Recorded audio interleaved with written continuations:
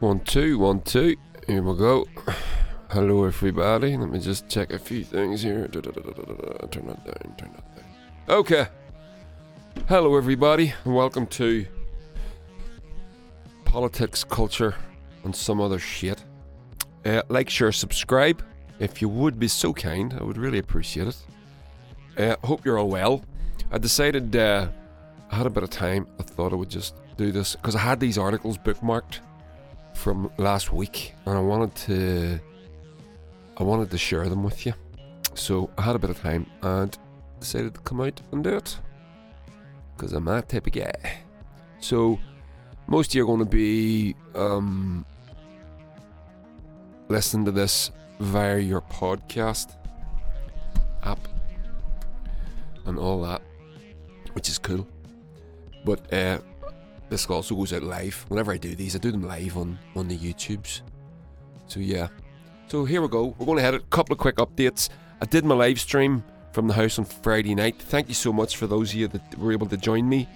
For those of you that left me a tip, very appreciated. Always helpful. Yeah. And what else? That was cool. Yeah, I'm going to be doing less work with my driving from this week on. So I'm going to be doing more writing and shit. So that's good too. Which was always the fucking plan. Well, it wasn't always the plan, but it was the plan once I decided it was going to be the plan. It was going to be the plan. So, 1, 2. Sorry, just check my levels here. I need to get these. I want to get them nice and loud for you. 1, 2. There we go. So, quick updates. I'm not going to take long at this. A couple of seconds. With a gig in the Atlantic, the Bonnevilles in Portrush, Saturday the 9th, with support from Fagash McCann, which is a duo, another duo. We don't like doing the duo. People do this, and I don't like it. Because we're a duo, they tend to go, oh, well, we'll get another duo. And then I fucking hate it, because then it ends up like Battle of the Duos, you know what I mean? And I really don't like that. It's fucking nonsense. You know, you don't go around and just get another 3-piece because your band's a 3-piece. You don't think like that, but when it comes to duos, people tend to think like that. I don't know why. But that said, Fagash McCann are fantastic, so I'm excited to see them. I've heard them, but I've never seen them. So, I'm going through my week calendar here. So that's Portrush, April the 9th. Cookstown Railway Bar, April the 15th. I don't know if there's support with that one. I think there is. Saturday, no, here we go, 17th.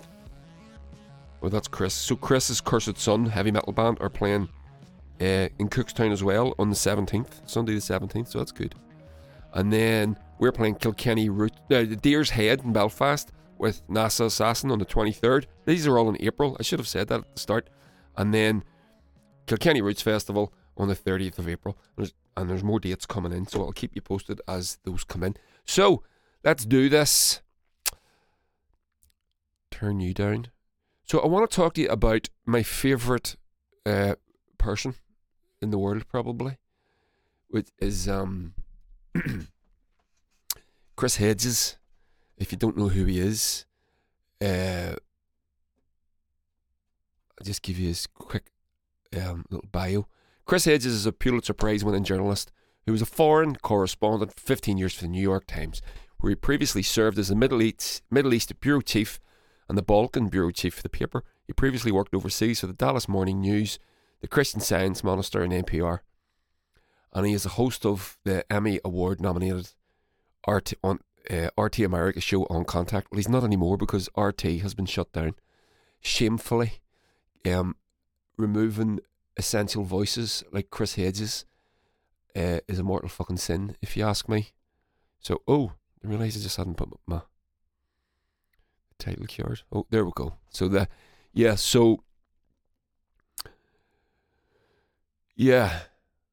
Chris Hedges, he left the New York Times because he was actually opposed to he was one of the few journalists, literally at the time, in the world that was in the Western world, let's call it that, that was opposed to the Iraq War, and he got basically bullied out of his job and lots of other things. But he's a very moral guy. I've read a few of his books. One of his books, they're all fantastic. but one of my favourites of his is a book called American Fascists, and it's about the Christian right. He himself is actually an ordained minister, and his father was an ordained minister. So, and he's just never fucking wrong. He's just one of these cats that's never wrong. A real an intellectual powerhouse, and he's never wrong. I love him. I absolutely love him. I anytime he's prolific, being interviewed on Twitter or YouTube and everything. He's one of the reasons I have a premium account on YouTube is because of the likes of him. So here's the article. It appeared. There's 2 articles I'm going to read to you. I'm gonna start now with the Chris Hedges one. This was published on mintpressnews.com on the 15th of March, and it's titled Waltzing Towards Armageddon with the Merchants of Death. Okay, pretty heavy fucking title, isn't it? Yes, it is. But we're going to get into it because we're not fucking babies. So, and if you know, I'll just say this before I start reading, if you know Chris Hedges' work as I do, you know he's been predicting all this shit for many, many years, that this is everything. He's always a couple of years ahead of what's about to happen. He's absolutely amazing man. I love him very, very much. I love his work. So, here we go. Princeton, New Jersey for SharePost. He wrote this for SharePost originally, and it was republished in Mint Press News. The Cold War from 1945 to 1989 was a wild bacchanalia for arms manufacturers, the Pentagon, the CIA, the diplomats who played one country off another on the world's chessboard, and the global corporations able to loot and pillage by equating predatory capitalism with freedom. In the name of national security, the Cold Warriors, many of them self-identified liberals, demonised labour, independent media, human rights organisations, and those who oppose the permanent war economy and the militarisation of American society as soft, and the militarisation of American society as soft on communism. I'll drop in from time to time with my own thoughts. That line, those who oppose the permanent war economy, that's what we are in. We are in that. We have that now. When was you who is listening to this now, when was the last time that this country or America, or when was the last that they were not in a war with someone? Alright? It's a permanent war. Now, this is obviously American-centric, but yeah. So that's pretty frightening. And the economy is, significant parts of the economy are built on it. American citizens don't have access to cheap or free healthcare, but they do. The American government spends $760 billion per year now on the defense industry, on defense. Well, I would say, who are you defending yourself? No one's attacking you. So, that doesn't make any sense. It's the American war industry. That's what this is. So here we go, back to the article, and that is why they have resurrected it. The decision to spurn the possibility. Listen to this, is important, and I'm sorry, I should add as well. I know, should have said this at the start. This is adding more context to the reason for Russia invading Ukraine, and putting some meat on the bones for you so you can get your head around why it's not. Vladimir Putin didn't just wake up one day and decide, no, fuck it, World War III, that's a good idea, let's do that. There's a reason why he went to where he went to, which is wrong, by the way. Fucking awful, not. And I need to put in that disclaimer at the start. I'm not excusing Vladimir Putin. I'm not excusing the Russian military for doing what they're doing. The victims in this are the poor Ukrainian people, and my heart bleeds for them. But there's a reason why he's done this, and it's not the reason that's being presented to you on your mainstream news. So here we go. And that is why they have resurrected it. The decision to spurn the possibility of peaceful coexistence with Russia at the end of the Cold War is one of the most egregious crimes of the late 20th century. The danger of provoking Russia was universally understood with the collapse of the Soviet Union. including by political elites as diverse as Henry Kissinger and George F. Kennan, who called the expansion of NATO into Central Europe the most fateful error of American policy in the entire post-Cold War era. Henry Kissinger said that. That man never saw a war that didn't give him a boner.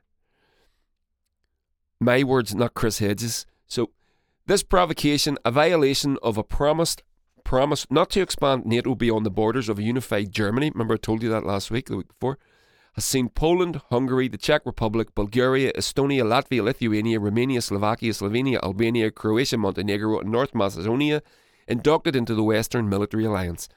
This betrayal was compounded by the decision to station NATO troops, including thousands of US troops, in Eastern Europe, another violation of the agreement made by Washington with Moscow. The Russian invasion of Ukraine, perhaps a cynical goal of the Western Alliance, has now solidified an expanding and resurgent NATO and a rampant, uncontrollable militarism. The masters of war may be ecstatic, but the potential consequences, including a global conflagration, are terrifying. Peace has been sacrificed for US global hegemony. It has been sacrificed for the billions in profits made by the arms industry.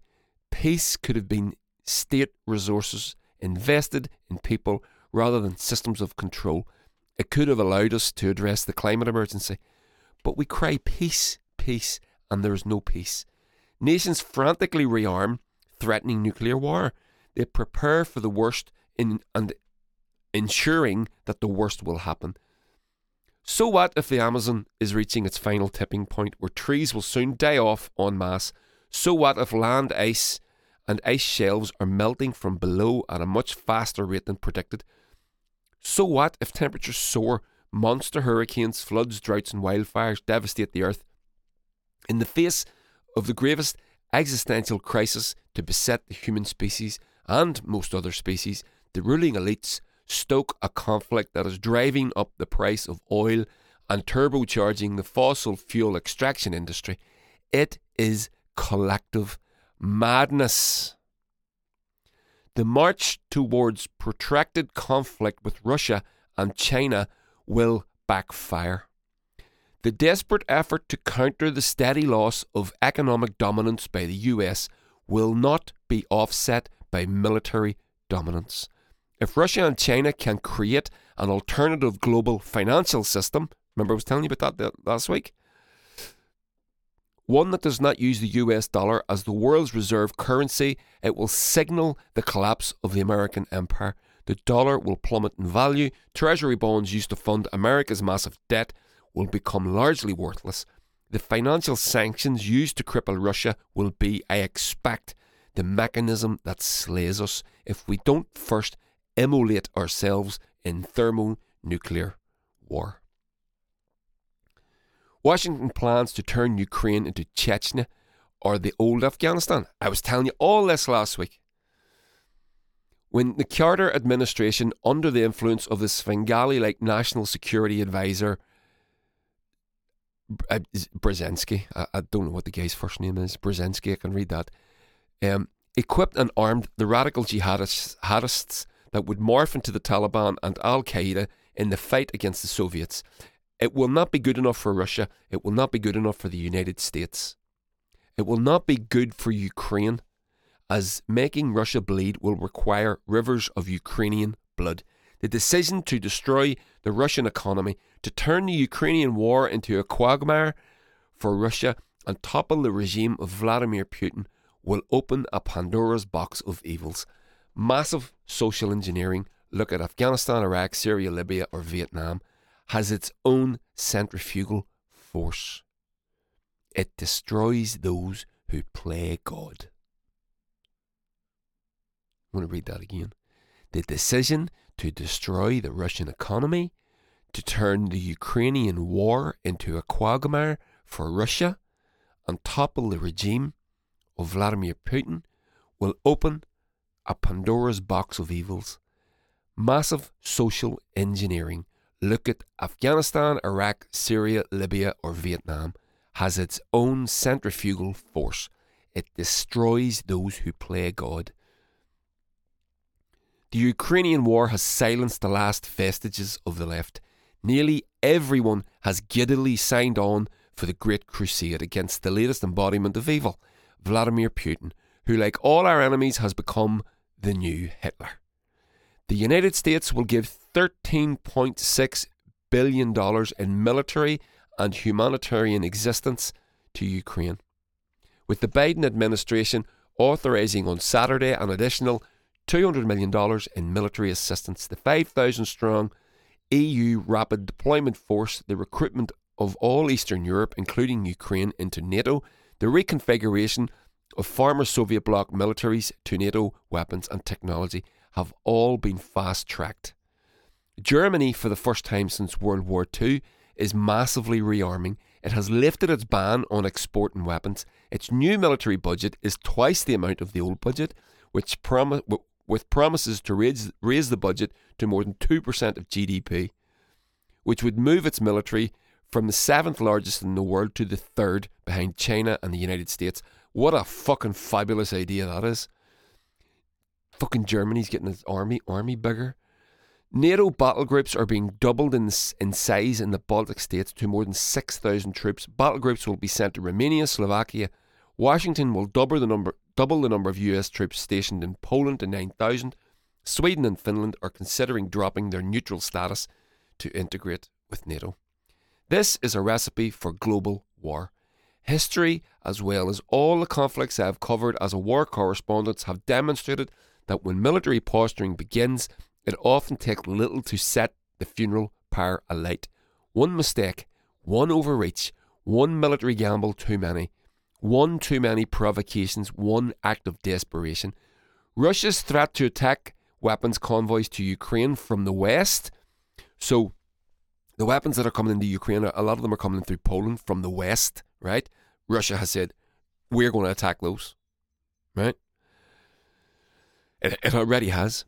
Its airstrike on a military base in western Ukraine, 12 miles from the Polish border, which is a staging area for foreign mercenaries. The statement by the Polish President Andrzej Duda that the use of weapons of mass destruction such as chemical weapons by Russia against Ukraine would be a game changer that could force NATO to rethink its decision to refrain from direct military intervention.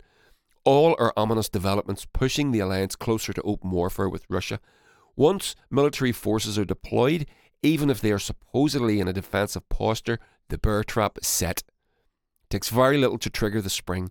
The vast military bureaucracy, bound to alliances and international commitments, along with detailed plans and timetables, when it starts to roll forward, becomes unstoppable. It is propelled not by logic, but by action and reaction, as Europe learned in 2 world wars. And that, by the way, is the thing that I've been mulling this past while. I said it in my last couple of podcasts. I genuinely don't understand why Europe is going for this. The way the Germans are going for this, the way France is actually rolling back its previous jingoism quite a bit. So President Macron of France, it looks like he is facing an election upcoming. It looks like he's going to, let me just stop this for a sec. It looks like he's going to start to talk peace and negotiations, but diplomacy. But this is the thing that I don't understand. I still don't get it. The European economy is being fucked by this. European gas and oil security is being fucked by this. European workers and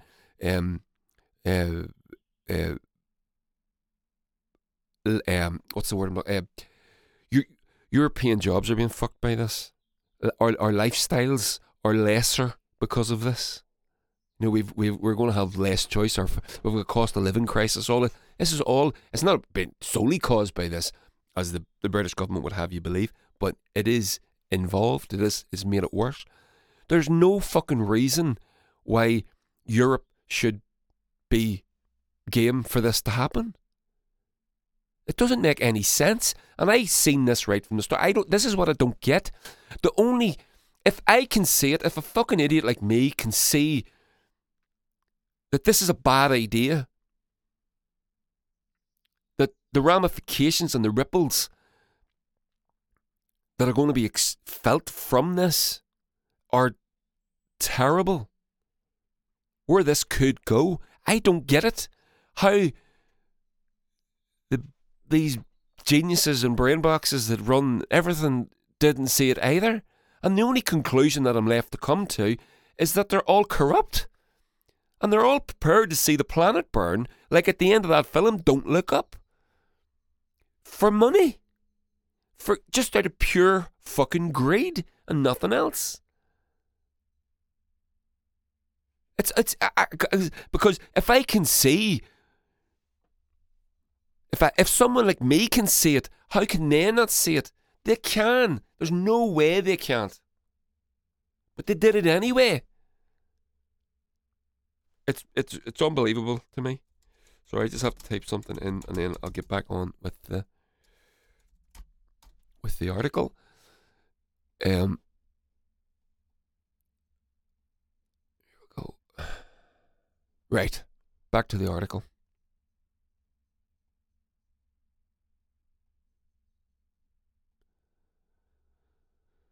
There we go. Sorry, I'm just actually having to download something here. Done. Okay. Back to the article.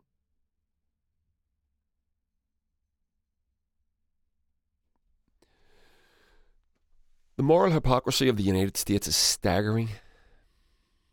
The crimes Russia is carrying out in Ukraine are more than matched, you can say that again, by the crimes committed by Washington in the Middle East over the last 2 decades, including the act of preemptive war, which under post-Nuremberg laws is a criminal act of aggression.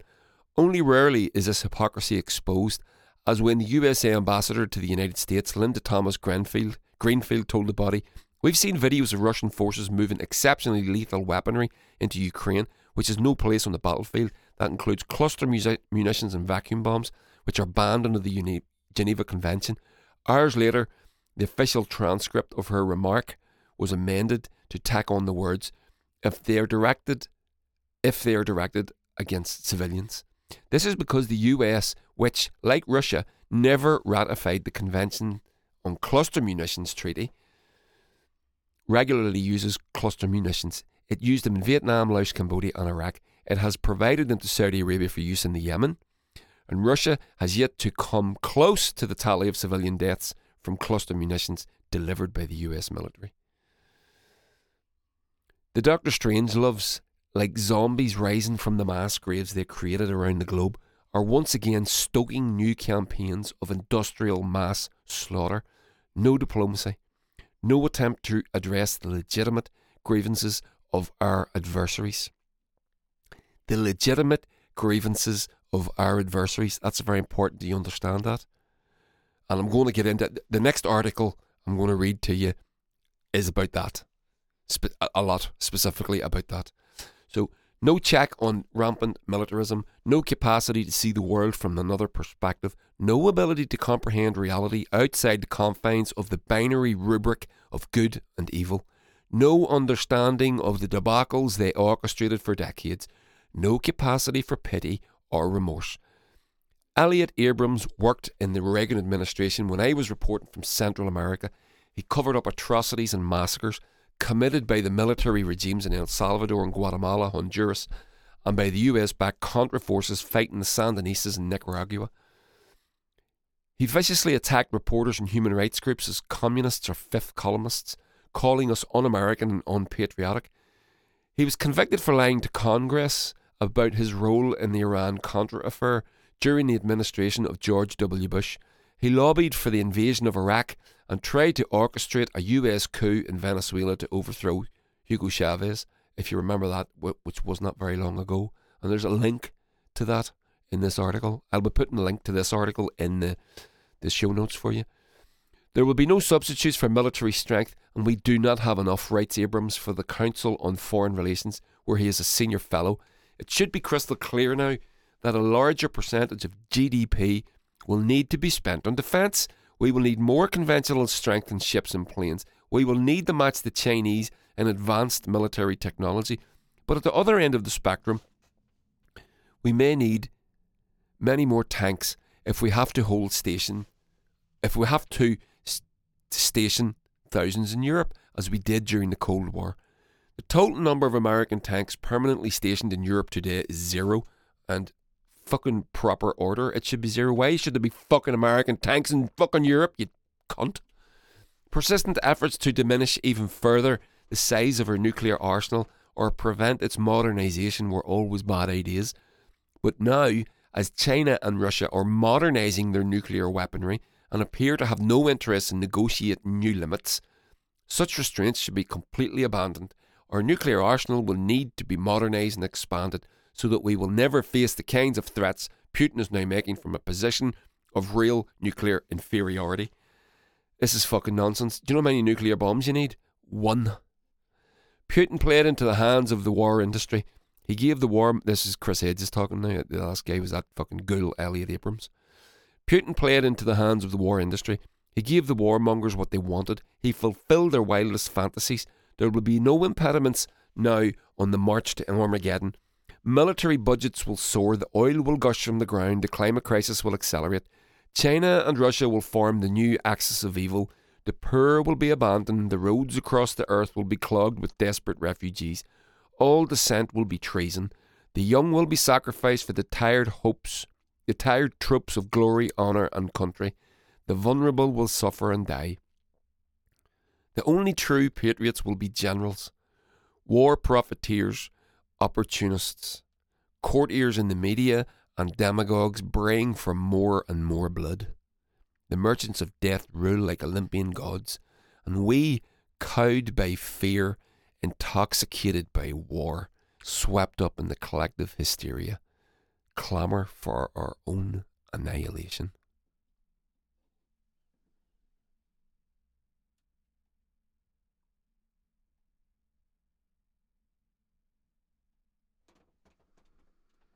So there you go. So, now, pretty fucking grim, isn't it? Pretty bleak. Now, I'm going to play you a little thing that I saw just today, just a few hours ago. And I'm hoping that reading that article it would be very easy to get despondent beyond repair. Wouldn't you agree?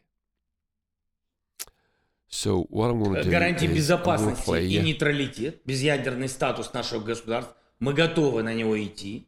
Это самый главный пункт. Это был первый принципиальный пункт для России. President Zelensky of Ukraine was interviewed just a few hours ago, and now he's obviously Ukrainian, so he's talking in Ukrainian. So I am going to, there's subtitles, so I'm going to translate what he says. I'm going to read out the subtitles. I don't speak Ukrainian. Your man speaks Ukrainian? Fuck, why? I know he knows how to do a podcast now, but I didn't realise he was that good. Right, okay. So this was, so bear in mind the weight of that article by Chris Hedges. Now, this is what's happened in the past couple of hours.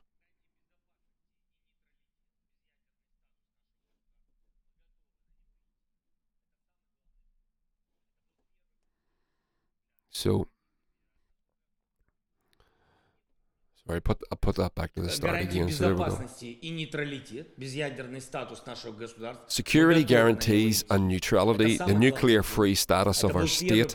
We are ready to go for it. This is the most important point. It was the first principal point for the Russian Federation. As far as I recall, I understand it's impossible to make Russia give up the territory completely, that it will lead to the Third World War. I understand completely. I am aware. That is why I'm saying, yes, this is a compromise. We'll come back to where it all started, and we will try to resolve the question of Donbass, the complex question of Donbass. That was as of, where's the timestamp on this? This was a few hours ago. So, Zelensky has now said that he is prepared to talk to the Russians about what the Russians wanted, which was agreed in the Minsk Agreement in 2014. Right? Which was neutrality for Ukraine and no more. And this is the thing as well. If you listen to the normal media, you would believe that President Putin wants to take over the Donbass region, which I think he does now, but he didn't then. He said, fuck it, we're just going to take this and you can fuck off. But he said for years, we don't want this. We don't want to take over this place in our territory. But I think they're, so this is them getting right back to the start. So Zelensky, as of a couple of hours ago, is now saying we're prepared to accept Ukraine is not going to be in NATO. And by the way, as George Galloway put it just last night, he said, Ukraine may not be in NATO, but NATO is in Ukraine. And that's an important point. So that's kind of good news, and I hope that doesn't, just after reading that article by my boy Hedges, that you don't go out and fucking do yourself in. So it looks like this might not end up in nuclear fucking war, which I'm assuming most of us don't want. So here we go. We'll hit this next article, and this is again giving you more context, more meat on the bone as to why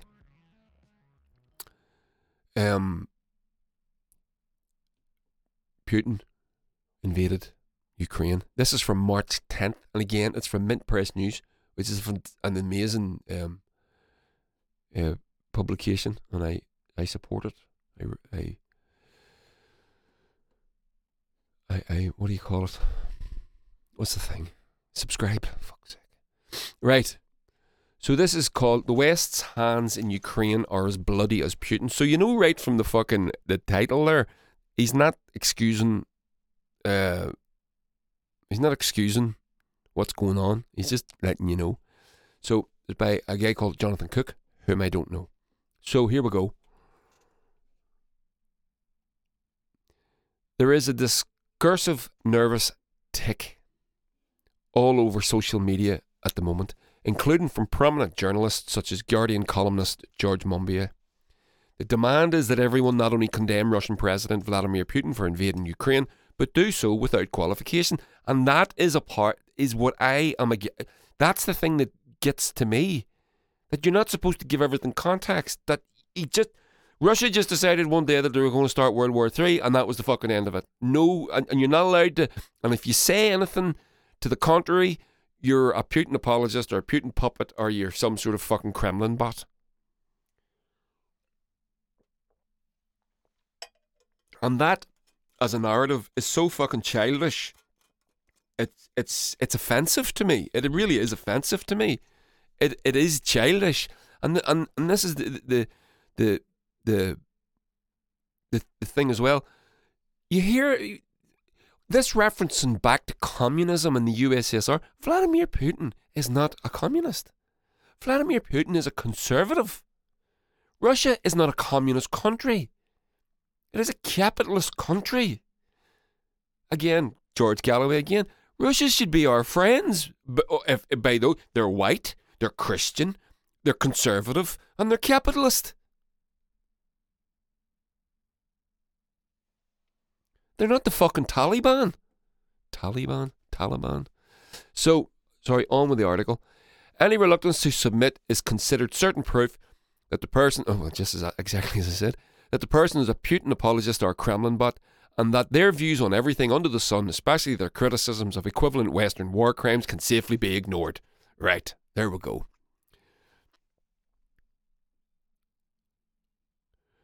How convenient for all those Western leaders who have committed war crimes at least as bad as Russia's current ones. I have repeatedly described Russia's invasion as illegal. I have regularly called Putin a war criminal. You may not have noticed, but I just did it again in the preceding 2 paragraphs. And I have consistently compared Putin's deeds to the very worst actions taken by the West over the past 2 decades. But none of that is enough. More is always needed. The demand for unequivocal denunciation is a strange if common one, and suggests that those insisting on it are being dishonest, if only with themselves. The function of the demand is not to clarify whether any particular piece of information or an argument is credible. It is intended purely as a gotcha. And here's a tweet from Paul Mason. Do you condemn Putin's invasion and support of the Ukrainian government in its resistance to the attack? Will you support the Ukrainian people in their resistance to ethno-nationalist slaughter? If yes, there's nothing to worry about. These are Labour's values. That's from Paul Mason. He's fallen for a long way, man. I used to think he was class.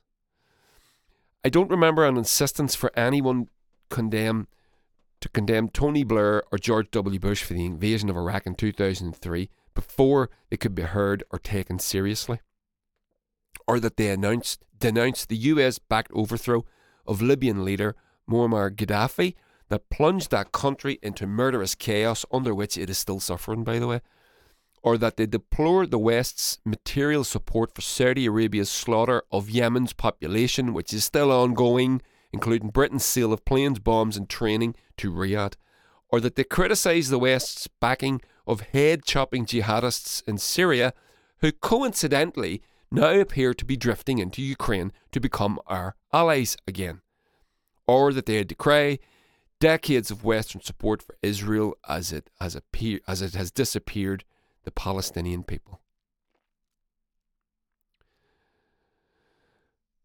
And those are the things for which we, meaning Westerners, are directly responsible. We elected the politicians who caused this unquantifiable suffering. Those bombs were ours. We ought to be clamouring for our leaders to be dragged to The Hague to be tried for war crimes. By contrast, we, meaning Westerners, are not responsible for Putin or his actions. I cannot vote him out of office. Nothing I say will make him alter course, and worse again, anything I do say against him or Russia simply amplifies the mindless chorus of self-righteous Western commentary intended to cast stones at Russia's warmongers while leaving our own homegrown warmongers in place. Westerners denouncing Putin won't make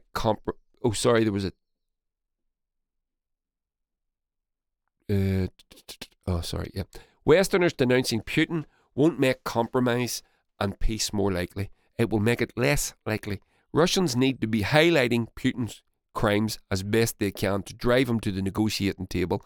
Hopefully that's going to happen. We now know that Zelensky, as I just played you that audio, is prepared to negotiate. While we need to be doing the same for our leaders to push them to the same table. As long as our intention is on Putin and his crimes, it is not on our leaders and their crimes. Those who insist it is quite impossible to announce both Putin and Western leaders at the same time are precisely the people who have been so half-hearted in holding our own leaders to account. Monbiot, let us note, has not used a single one of his weekly columns at The Guardian to highlight the years-long plight of Julian Assange, locked away in a British dungeon for revealing US and UK war crimes in Iraq and Afghanistan. This is the gravest attack on a free press in living memory, yet Monbiot used his most recent column to attack Assange supporters like veteran journalist John Pilger for not being voluble enough in denouncing Putin. Those who require unequivocal condemnation of Putin insist that now, in the midst of a war, it is not the time to be sowing doubt or undermining morale in the righteousness of our cause. a small giveaway that they think of this as a Western and not a Ukrainian war with Russia. And that's the thing as well. The Leo Varadkar, basically the Deputy Prime Minister in Ireland, he said Ukraine are our neighbours. How the fuck are Ukraine our neighbours? Ukraine is Russia's neighbour. Was I not talking about this last week, about this? You have to have good neighbourly relationships with people. Britain has been a pain in our fucking ass for 800 years in Ireland, but we still have to try and maintain a relationship and a civil, sharing, neighbourly relationship. Right? Which we do, for the most part. Well, Ukraine and Russia have to do the fucking same. They're neighbours. Ukraine is not our neighbour. Again, going to fucking say it. That is not to say that I don't sympathise. My heart is breaking and what's going on is wrong. See, this is exactly what this fucking article is all about. Every time you say something, you feel like you need to qualify it. So, back to the article. Again, conveniently, that is precisely the message Western leaders want to send to. Just ask Britain's Prime Minister Boris Johnson, whose Partygate scandal is now a distant memory, and isn't that fucking convenient, as he seeks to evoke Churchillian gravitas in facing off with Russia. Instead, the parties in the British Parliament put aside the very superficial differences this week as the Ukrainian President Volodymyr Zelensky rallied them with a historic address.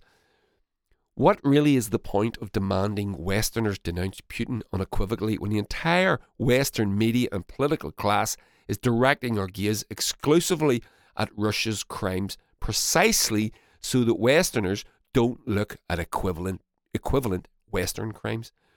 The truth is that in power politics, unequivocal denunciations are for politicians and diplomats and virtue signallers.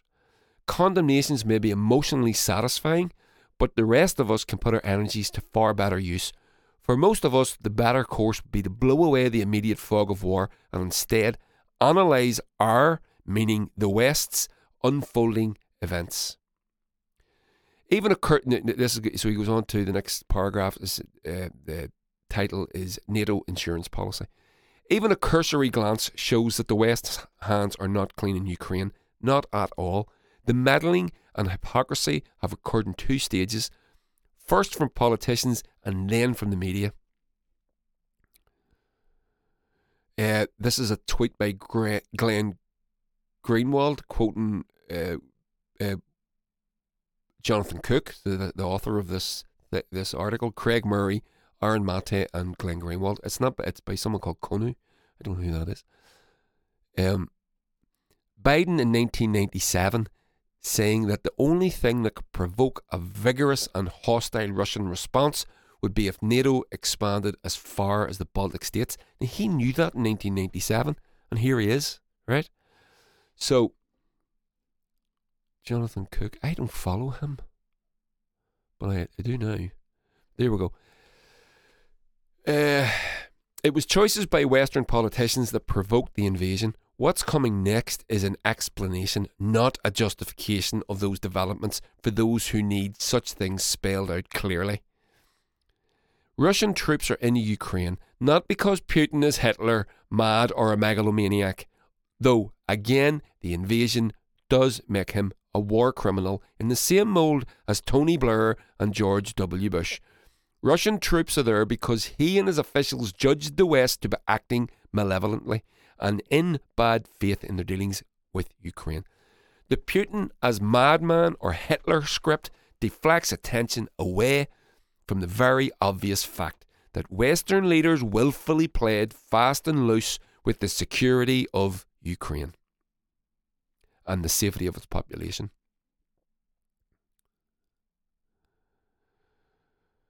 And he points to a tweet of his own from February 28th where he says, "My latest simple-minded media propaganda, like the claim Russia's Putin is deranged, is precisely what brought us to the current crisis over Ukraine." Okay, so onwards.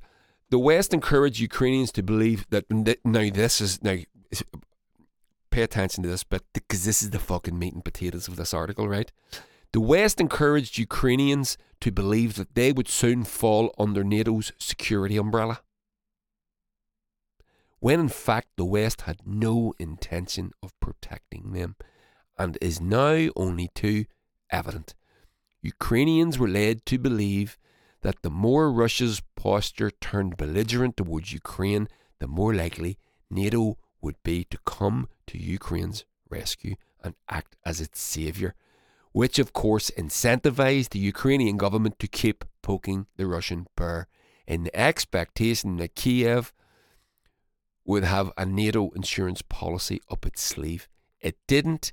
It never did, as current events show. And who is going to suffer? Who? The Ukrainian people. First. Number two, Europe.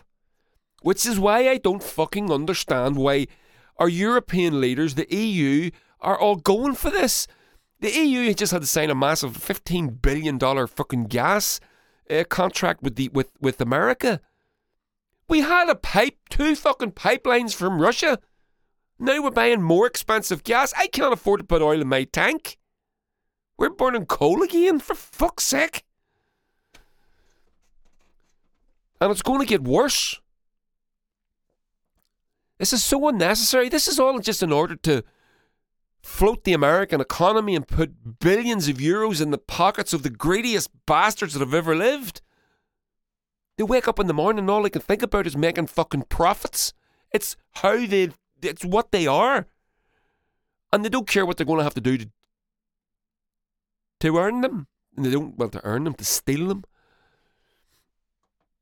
So here, Jonathan Cook quoted another tweet.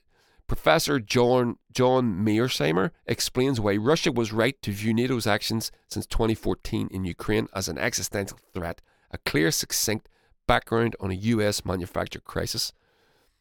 I think that's a video. Let me just see. Oh, that's YouTube. Oh, good. Oh, I'll watch that later. I'll put the link in the profile for you, or I'll put all these links in the show notes. The reason Boris Johnson lost no time in rebuffing the emotional pressure levied by a Ukrainian journalist at the recent press conference to impose a no-fly zone over Ukraine is that even he understands that such a policy would be suicidal against a nuclear power like Russia. Shooting down Russian jets would likely plunge us into the rerun of the Cuban Missile Crisis of 1962.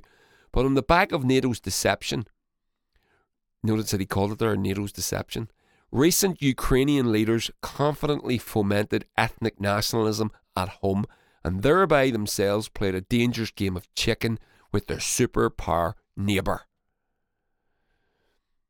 That included coddling anti-Russian fascists at home and stoking a related civil war in the Donbass region by its ultranationalist allies against the Russian ethnic community living there as a way to drag NATO directly into the conflict. And by the way, do you know this? Do you know that from 2000, the Ukrainian government have been bombing Ukraine?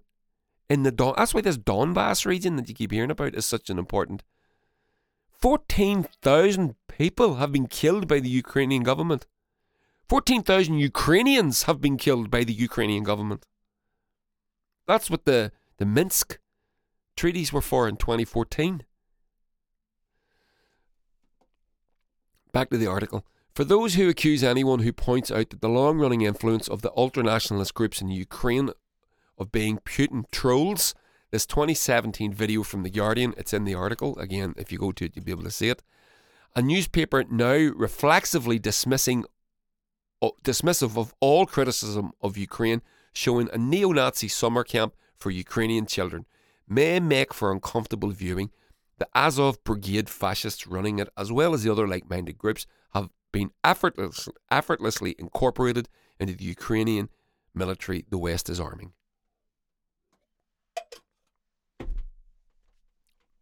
President Zelensky hasn't abandoned his pre-invasion intransigence. Well, he has, as of today.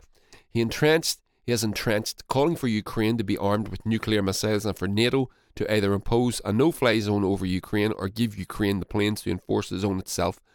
That Zelensky wants NATO to bail him out, especially after it was NATO who was responsible for enticing him into the current confrontation with Russia is hardly surprising. But the degree to which the Western media have pushed Zelensky's line means a strong majority of the US public now favour Kiev's course of action, even though it would most likely trigger World War III between nuclear powers.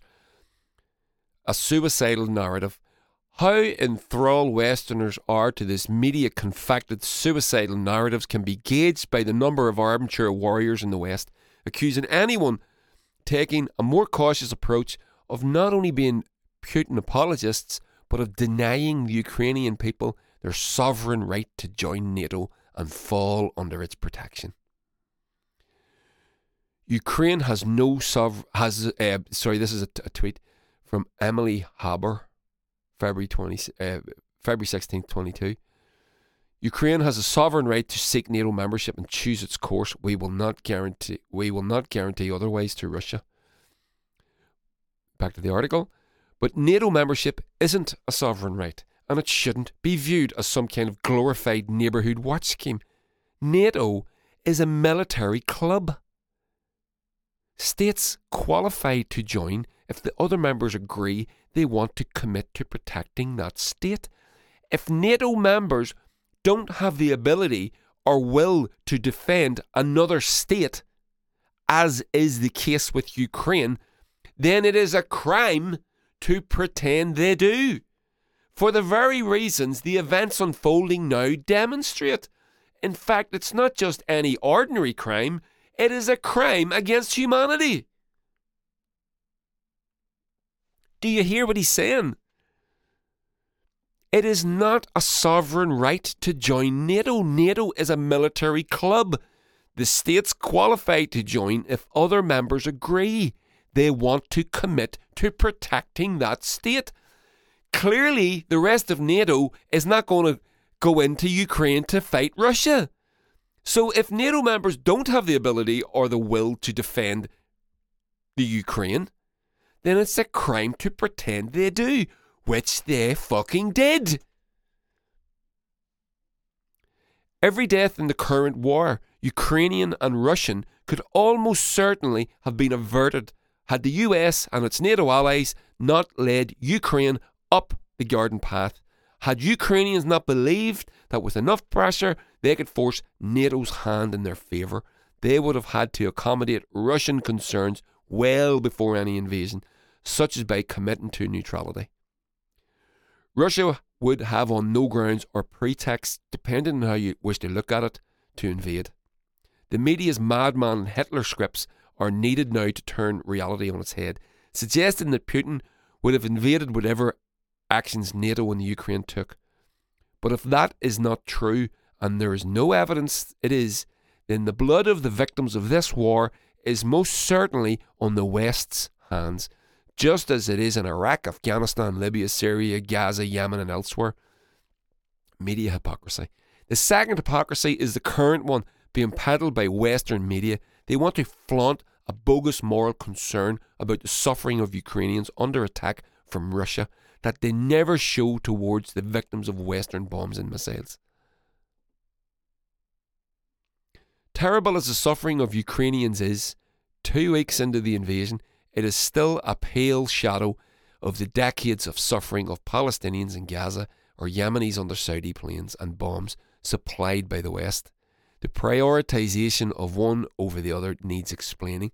Social media warriors, which much less sophisticated than the corporate media, readily rationalise this lack of interest in the West's victims by dismissing them as terrorists, or by blaming them for living under terrorist regimes, or by simply insisting that they were further removed from us, as though Britons and Americans somehow feel more of a natural affinity with Ukrainians than with Syrians or Palestinians or with Russians.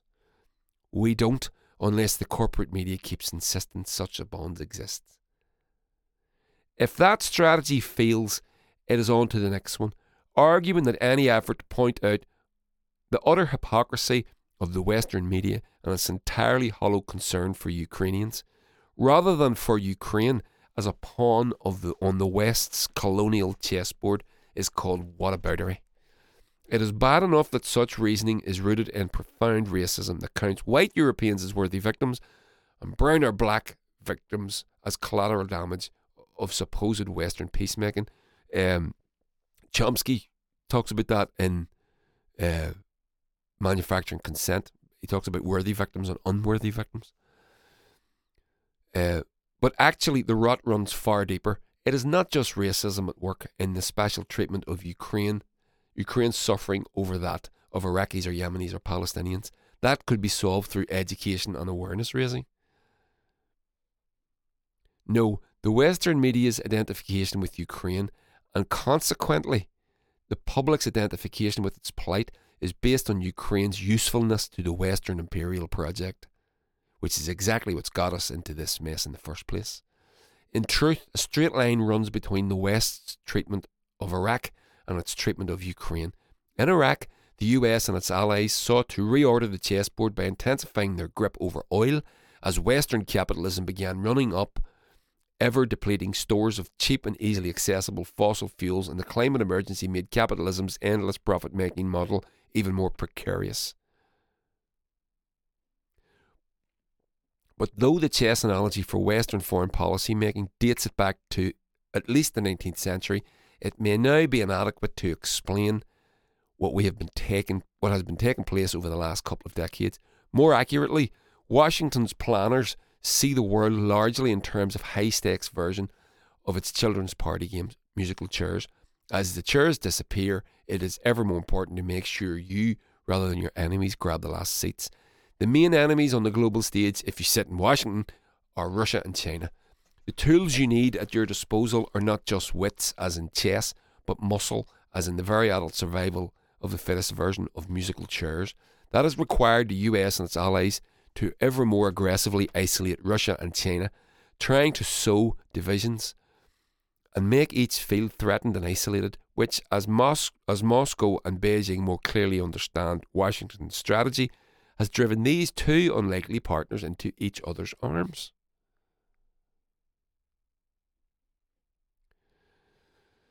The rest of us have to decide which of the biggest children we want to ally with as the chairs keep disappearing and the game gets ever more vicious. Next paragraph, proxy war of attrition. Nearly done. This is the end of it. Back in Ukraine, meanwhile, the US and its NATO allies appear to be doing what they can to drag out the war for us as long as possible. Russia appeared initially to want a relatively short war of attrition to pacify Ukraine, forcing its nationalist government to drop aspirations to become a launch pad for NATO weapons and impose on it instead neutrality.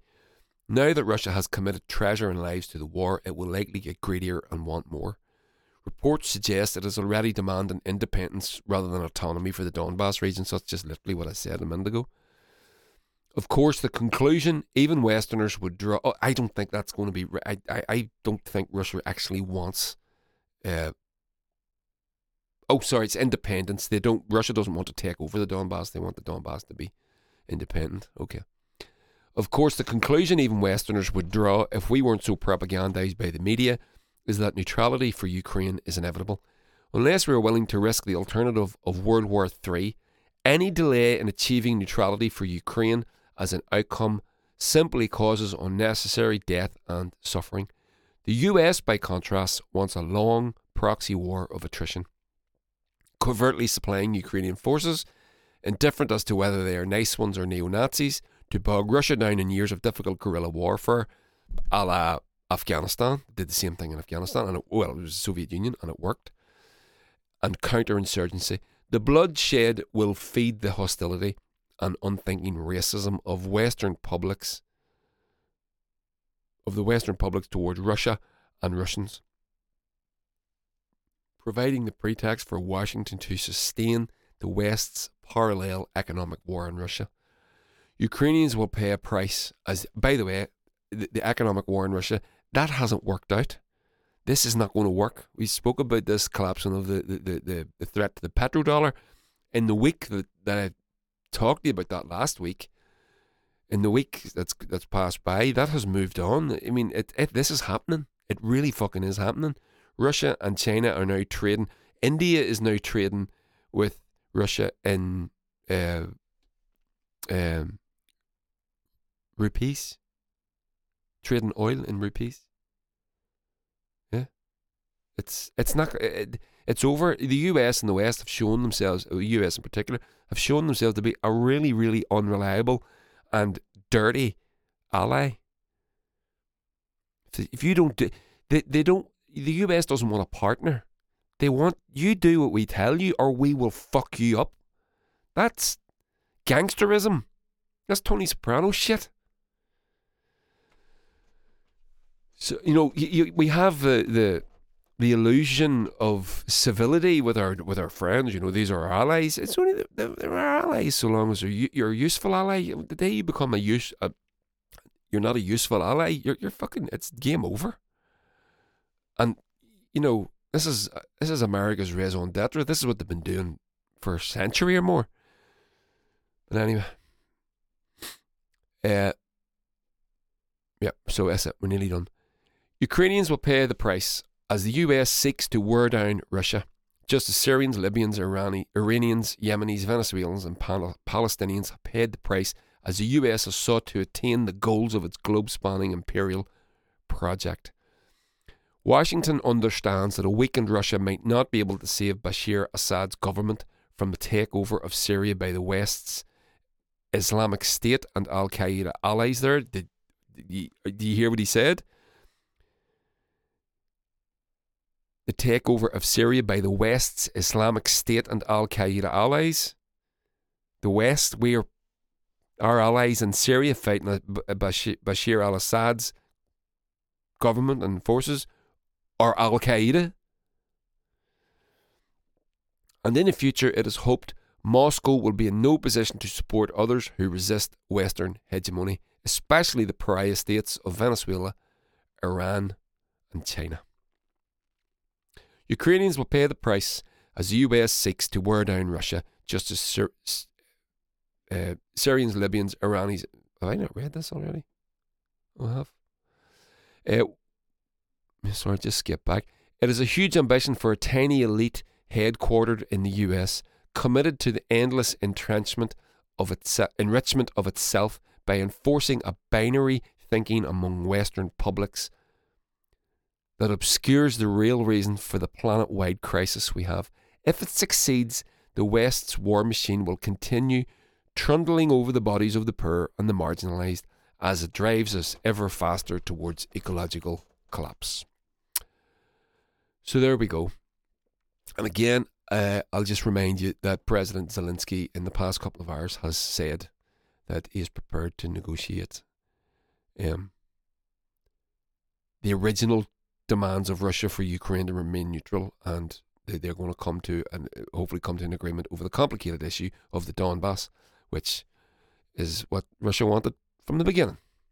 All these people, and I remember talking with someone about this about 2 weeks ago. I said Ukraine's going to end up neutral, not in NATO, and the Donbass is probably going to end up autonomous. Exactly what they agreed, and she says, so all these dead people are for nothing. They're for nothing. That's just what's going to end up. So there we go. There's 2 fantastic articles that will give you, again, put some meat on the bones for you of what's going on. I will put the links in the show notes for you as I upload this. And yeah, so there you go. That's it. We're done. We're gonna call it, because I'm sick of the sound of my own voice. I've just been reading for an hour. Got a sore head. Yeah, so I want you to. I also say to you as well. There's another word you're going to start hearing it a lot in the coming weeks and months. Multipolar, right? It's a I don't know in what context you're going to hear it, whether it be a good thing or a bad thing, but you're going to start hearing it.